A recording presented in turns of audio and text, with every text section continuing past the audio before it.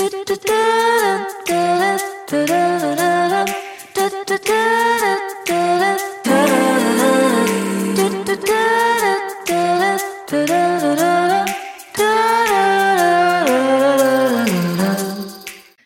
I'm Rachel Sosin, and this is 6 Degrees of Innovation, a podcast that grew out of my natural curiosity and love of innovative solutions to big and little challenges.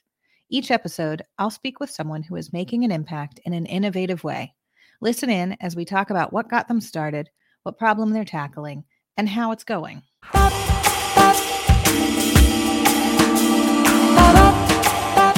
This week, I'm talking to Roland Harwood. I think it's safe to say that Roland is a true Renaissance man.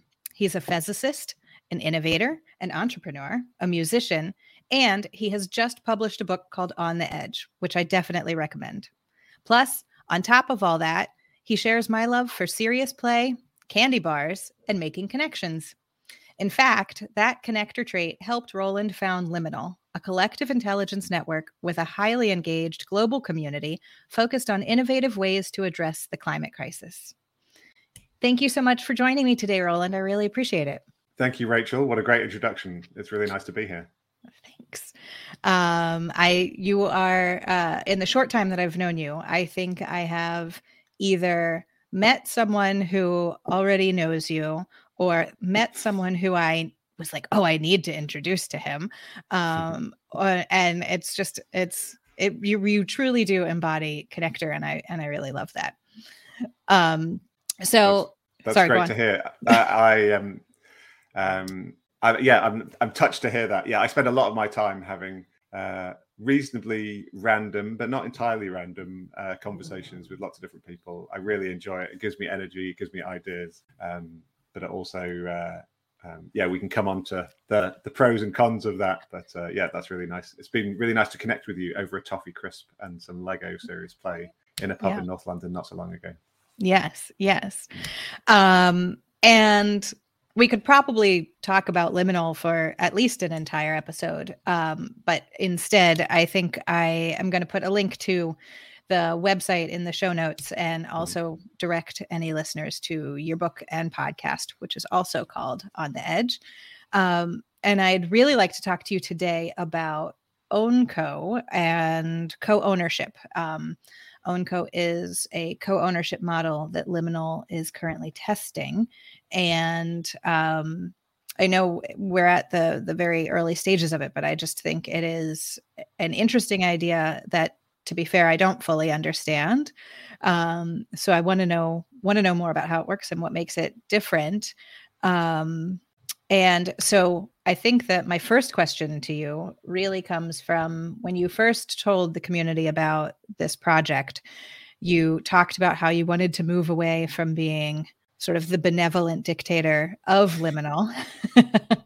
And I want to know more about what does co-ownership look like in an organization, and what do you mean when you say you want to move toward a new idea?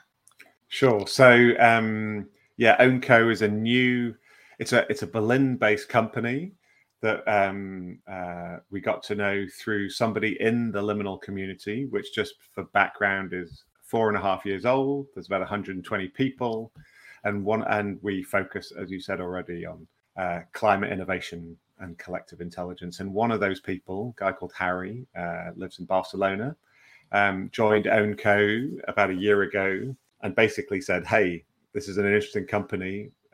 We help communities share ownership with their contributors. Do you want to try this with Liminal? And so I said, sure. I like Harry. I've known him for years. I trust him, and I like the sound of what he was doing. But in terms of what this looks like, the short answer is I don't know yet, because we've literally just kind of launched it and started it. And there's a lot still to figure out, but I can explain a little bit about how that's going to work, or how we think it's going to work. But I guess a tiny bit of context just to slightly explain the benevolent dictator kind of labeling, which I feel a bit uncomfortable with, though it is, I think, also accurate. And I do, to be fair, I do think it is kind of positive, or at least maybe because I know you, I see it as a positive. So yeah, thank you. Well, the benevolent bit is positive. The dictator, yeah, not so much. But fair. Yeah, so this whole, I would see OwnCo as sitting in a long line of experiments of self-organization, which you could date back probably to the beginnings of time, but certainly to the sort of 1960s and 70s, and different kind of co-living situations and different kind of cooperatives and the rise of that kind of movement to more recently, in the last few years, though the bubble has burst, the rise of kind of Web3 and blockchain and crypto and DAOs. DAOs are these decentralized autonomous organizations. So there's a long history behind all of this. And I think OwnCo have distilled the good bits of all of that and excluded the not so good bits into a really interesting model. And that's what we're applying. That's what we're trying. In the last decade or two, there's 3 or 4 examples that stand out for me of organizations that have sort of moved towards co-ownership and self-organization that I've particularly looked to. So a Brazilian company called Semlo was very famous in the sort of 90s and early noughties, a sort of manufacturing company in Brazil that didn't have, people could determine their own salary, determine their own benefits, how they wanted to work, what they wanted to work on. It was a very interesting experiment. I don't quite know how the story ended, but there was a time when it was talked about, and it had quite a big impact on me. More recently, in the last decade, more sort of digitally and technology enabled companies like Valve or Zappos have had their own experiments in that kind of stuff. And then on a personal level, prior to founding Liminal, I founded a company called 100% Open that in different ways was very much inspired by some of these examples, influenced by open source sort of technology, open innovation, and just sort of open collaboration in all its forms. And we were very open, very democratic, very collaborative, but it was really, really hard as well. And ultimately, I think the very collaborative nature of 100% Open just made more work for me and for others, and made decision making difficult and made resource allocation difficult. And so consequently, when I set up Liminal, I possibly went too far in the other direction and thought, okay, I just want to kind of control things in a prescribed way for a period of time, because I was still figuring out what I wanted to do and what Liminal was going to be in the early days. But that was 4.5 years ago. And now I think it's time to kind of find a happy medium. And that's what kind of OwnCo presents. So that's a little bit of the history. Maybe I'll pause there before going into describing OwnCo in a bit more detail. I don't know if there's anything I've just said there that wasn't clear or you want to follow up on. As I was reading about OwnCo, co-op was really sort of my first, like, oh, this sounds like a co-op. There are a lot of food co-ops in the US, so I'm like kind of familiar with it. Mm-hmm. But what struck me as interesting in the way you were talking about it was that you were trying to find a way to have more a more truly democratic approach, or more engagement across the whole spectrum, making it a little different from the co-ops that I'm familiar with. Mm-hmm. And so then I guess my question is sort of what makes this different from stock options? Mm-hmm. And yeah, I'll stop there. Sure. So, I mean, firstly, co-ops, I'm not an expert in co-ops, but somebody was telling me recently that there are millions and millions of co-ops in the world, and they represent an insanely large proportion of the world's kind of economic output. I can't remember the number, but it was a staggering percentage. And they've been around for many years, often very small local food co-ops like the ones you mentioned, but there are some really enormous ones as well. And so that's an established model, and it works. It really works. But the decision making is really interesting, and I think I think it's a bit like an onion. The layers of an onion. These communities work best where you kind of peel the layers. You know, anyone can pop into a store and buy a bag of apples. That doesn't really make that much difference, though you are voting with your dollars or your pounds.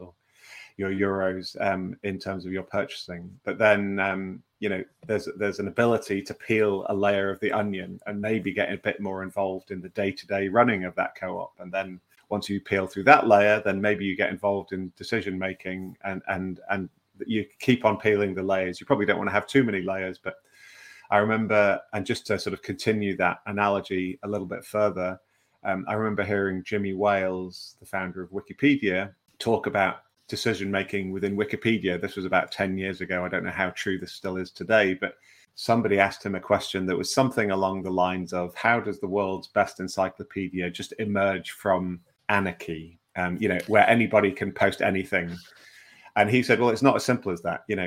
At one level, yes, anyone can post anything, but then there's also democracy. So we vote on stuff as a community, when we need to.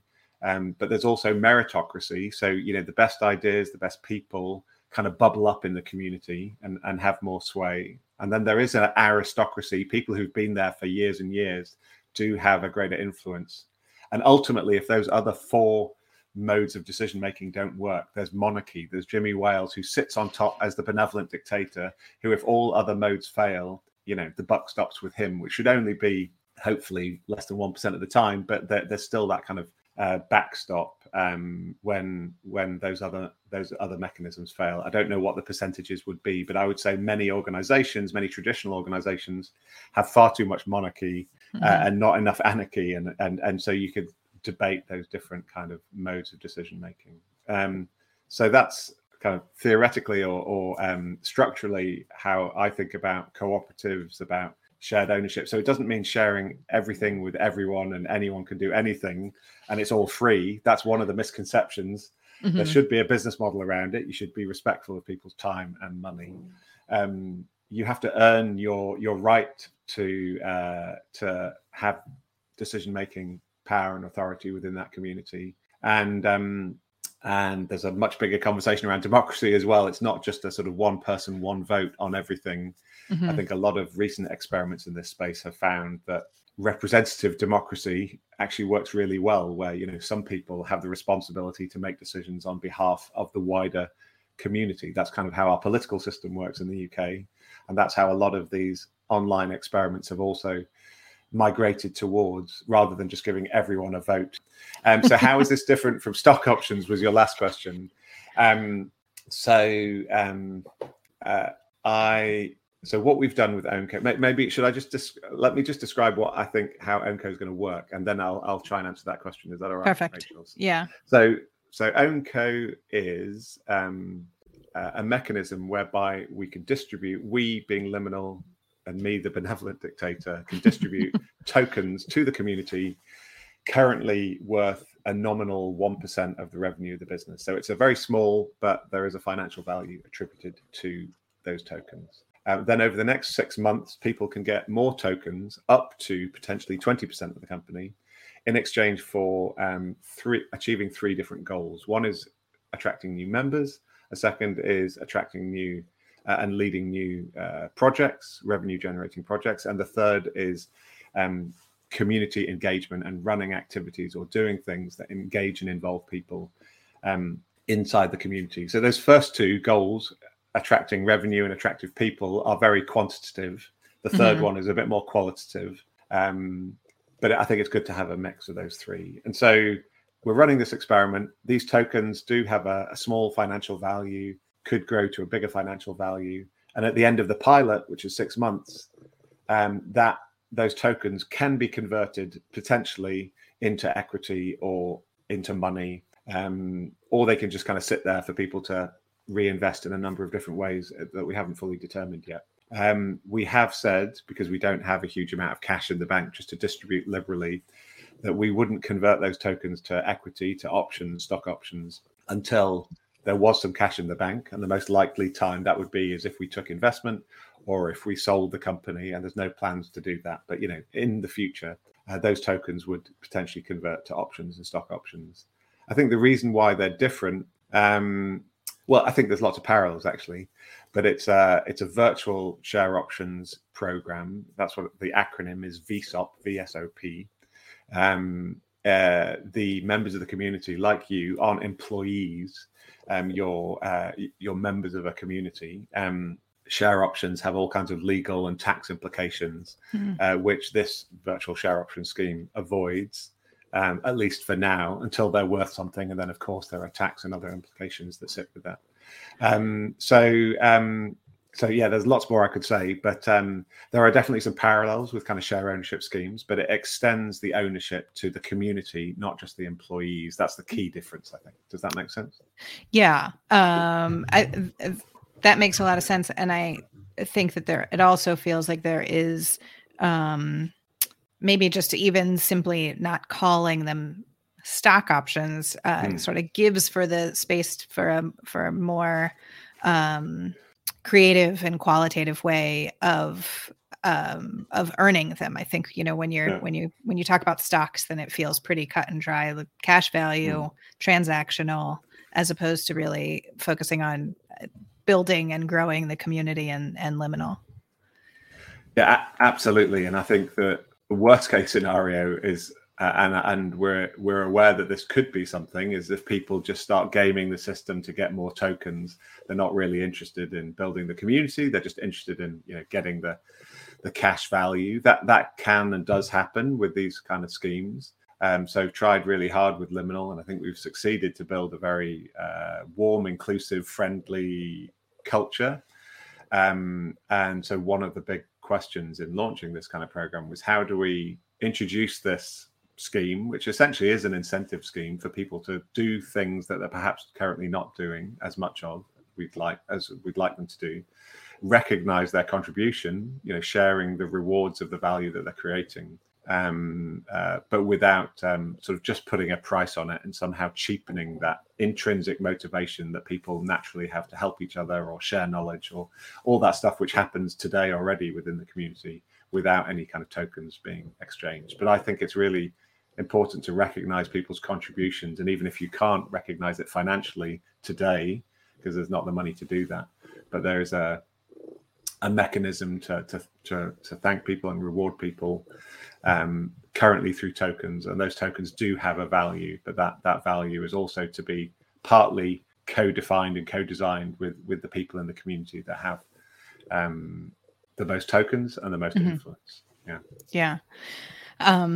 I like that. I do think that there's something about the vibe, for lack of a better word, of Liminal that probably predisposes the community to being able to use this successfully.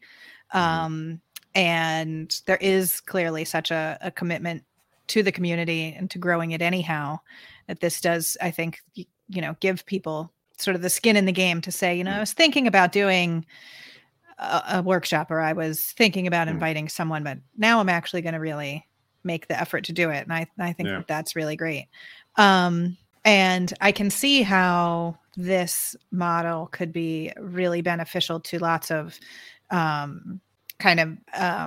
like-minded organizations, I guess, or organizations of like-minded people, whether it is focused around action or focused around learning or different things.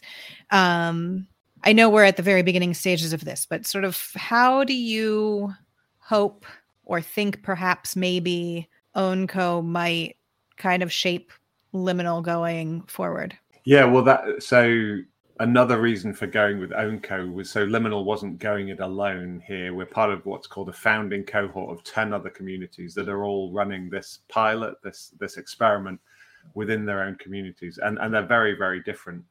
Can share a link perhaps afterwards. But so one is a gym that is owned by its members. The other is a VC fund owned by the entrepreneurial community that they're investing in. There's a gender-free fashion marketplace owned by the community. So anyway, there's 10 of these things. There's a hospitality plan owned by the hosts, guests, and neighbors of that community, a bit like Airbnb, but sort of owned by the community. So interesting. And what's nice about being part of that founding cohort is we've got to know them. They're all pretty interesting companies. We can learn from their experience, and we already are.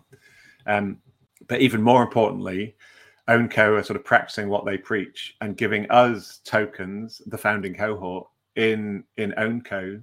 So if OwnCo succeeds, then we benefit not only in the learning, but also, ultimately through tokens, through, financial benefit from sharing in the success of OwnCo. And this is what I'm really excited about. So as much as I value, and I think it's important to recognize the contribution of the liminal community that we've built of 110, 20 or so people, I think at a more macro level, we need to build, a new economic model that distributes the risk, but more importantly, the rewards of innovation and success when it occurs in different sectors, more equitably, rather than just landing in the laps of a few usually tech bro founders, especially in the tech space, who then become the billionaire philanthropists spraying their money around a few years later. That's just doesn't feel sustainable. So whether it's co-ops, whether it's OwnCo, whether it's a different model, there's a lot of people talking about experimenting around this more kind of co-ownership kind of way of working. And I mean, just on a personal level, I've worked with a lot of tech companies in developing their products and services and platforms, and have been an early user of many of them. Most have probably not succeeded, but a few have done really, really well. And as somebody who has been a early user and provided a lot of help and support in certain cases, we haven't benefited from their success. So OwnCo is structuring this founding cohort. So if OwnCo succeeds, we share in their success. And likewise, if Liminal succeeds, the Liminal community benefits from our success as well. So it's kind of creating layers of value through, which I appreciate sounds perhaps idealistic. And there's a whole bunch of things which, we need to figure out as we go. We need to be pragmatic. We need to figure out how people use this, and perhaps in some cases how they abuse it. I'm not seeing any of that yet, or anticipating too much of that, but that is a possibility as well. So yeah, that's a tiny bit of context for the wider community that we're part of, and why I think that's valuable as well. I think that being an idealist is a good thing, and I otherwise people won't take those chances. I think I like that there's the shared success between the founding cohort and OwnCo. In particular, one of the things that I've been thinking about a lot is competition versus collaboration, and how that kind of dichotomy is in so much of our lives, whether it is professionally, whether it is the way we engage with people in our lives on a one-to-one basis, or also how we approach problem solving and innovation as an organization. And the more I read, and the more I think, the more I firmly believe that collaboration will see much better dividends for everyone than competition. Then again, I don't do a ton of stuff in the tech space, so maybe in tech it really does make sense to be more competitive. I don't know, but I really like that.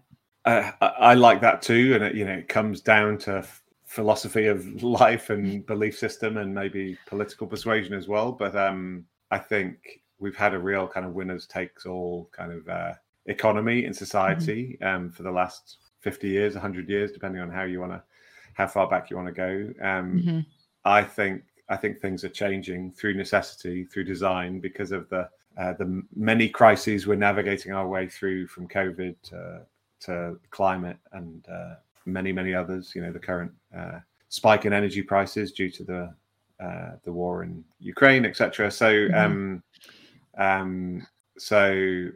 yeah, it's nobody has all the answers. I certainly don't. And so, but what is possible, and to your 6 degrees framing for this podcast, we're famously 6 degrees connected from everybody and anybody on the planet. That was kind of proven in an amazing experiment back in the 1960s.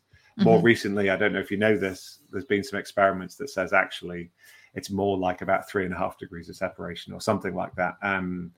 Because we've become so much more connected over the last few decades. So I think what the implications of that connectivity, I think it's always been there, but we haven't been able to use that connectivity usefully because it's just too hard to find an interesting person with a solution to our problem on the other side of the planet, until the last kind of couple of decades with the internet and globalization. We are literally living on one planet, and so much as there can be a negative virus or pandemic that spreads around the globe in a matter of weeks, incredibly positive technologies or innovations can also have a catalytic impact on our economy, on our climate, on our society as well, in terms of like a positive global impact. So I think I think we're in a major period of transition. I would describe myself as idealistic at times, but hopefully pragmatic as well, trying to think about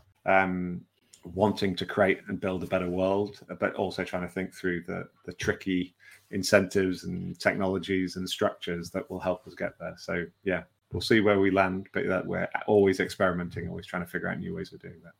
I think that is the best way to be idealistic enough that you're going to go for the moon, but also think about the structure that you're building so that you can also then come back to Earth when you need to. Thank you. I don't know if you've seen the framing. Do you know Rebecca Solnit, the author? Have you seen her work?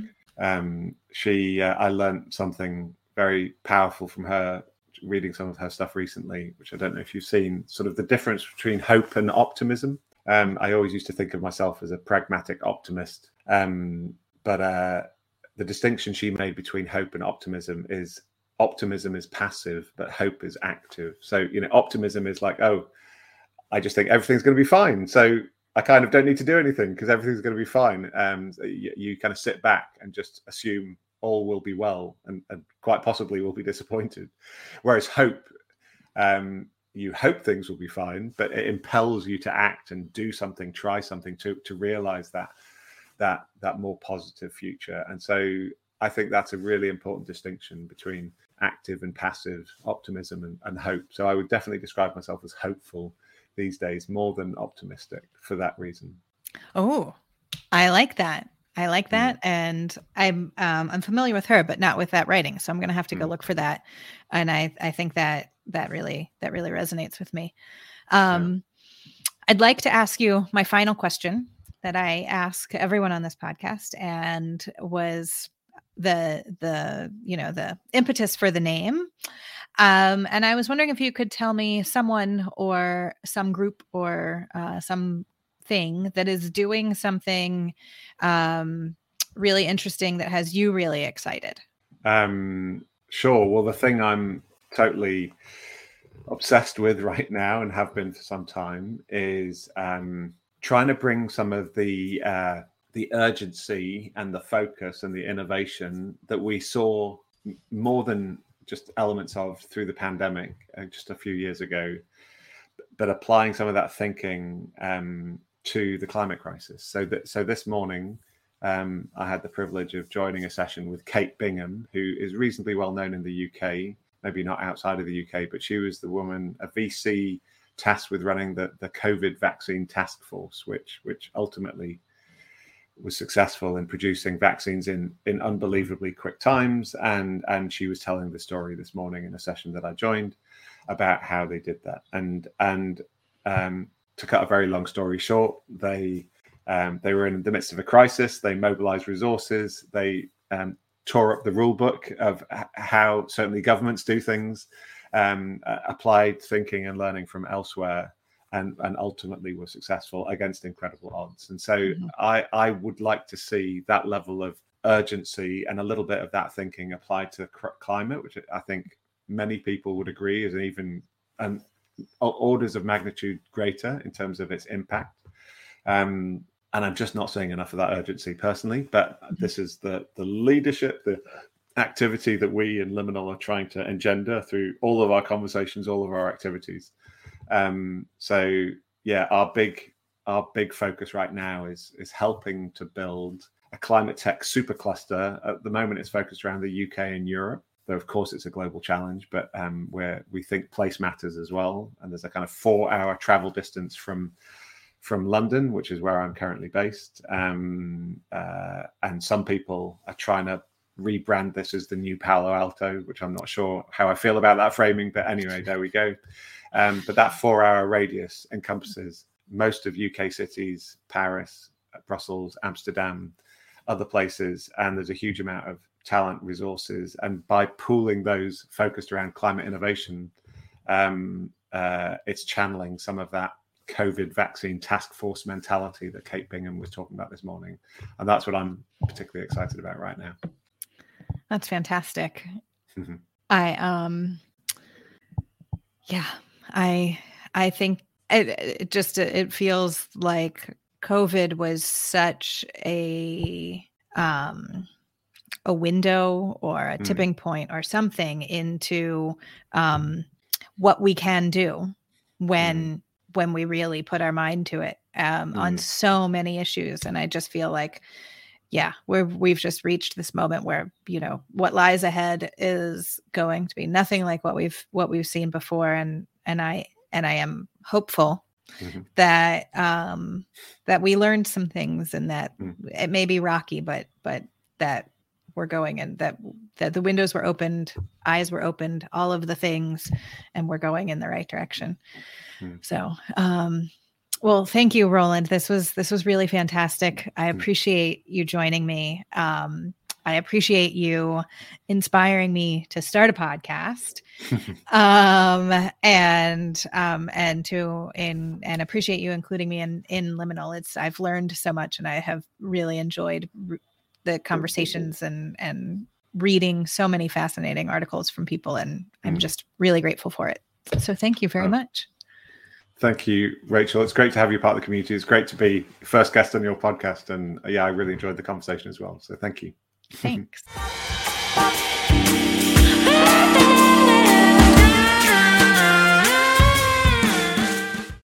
Thanks for joining me for my first podcast episode. I hope you found it as interesting as I did. Special thanks to Roland Harwood, my guest today. You can find links to the Liminal website and On the Edge podcast and book in the show notes. Additional thanks go to Danielle Brooks, who designed the beautiful cover art, and to Abhinav Vadva for tech support. You can find both of their websites in the show notes as well. Thanks also to all of my friends near and far who encouraged me to chase this wild idea and start a podcast. Podcast theme music is Strangers in the Night by Vocalista, downloaded from upbeat.io. Thanks so much for listening. See you next time.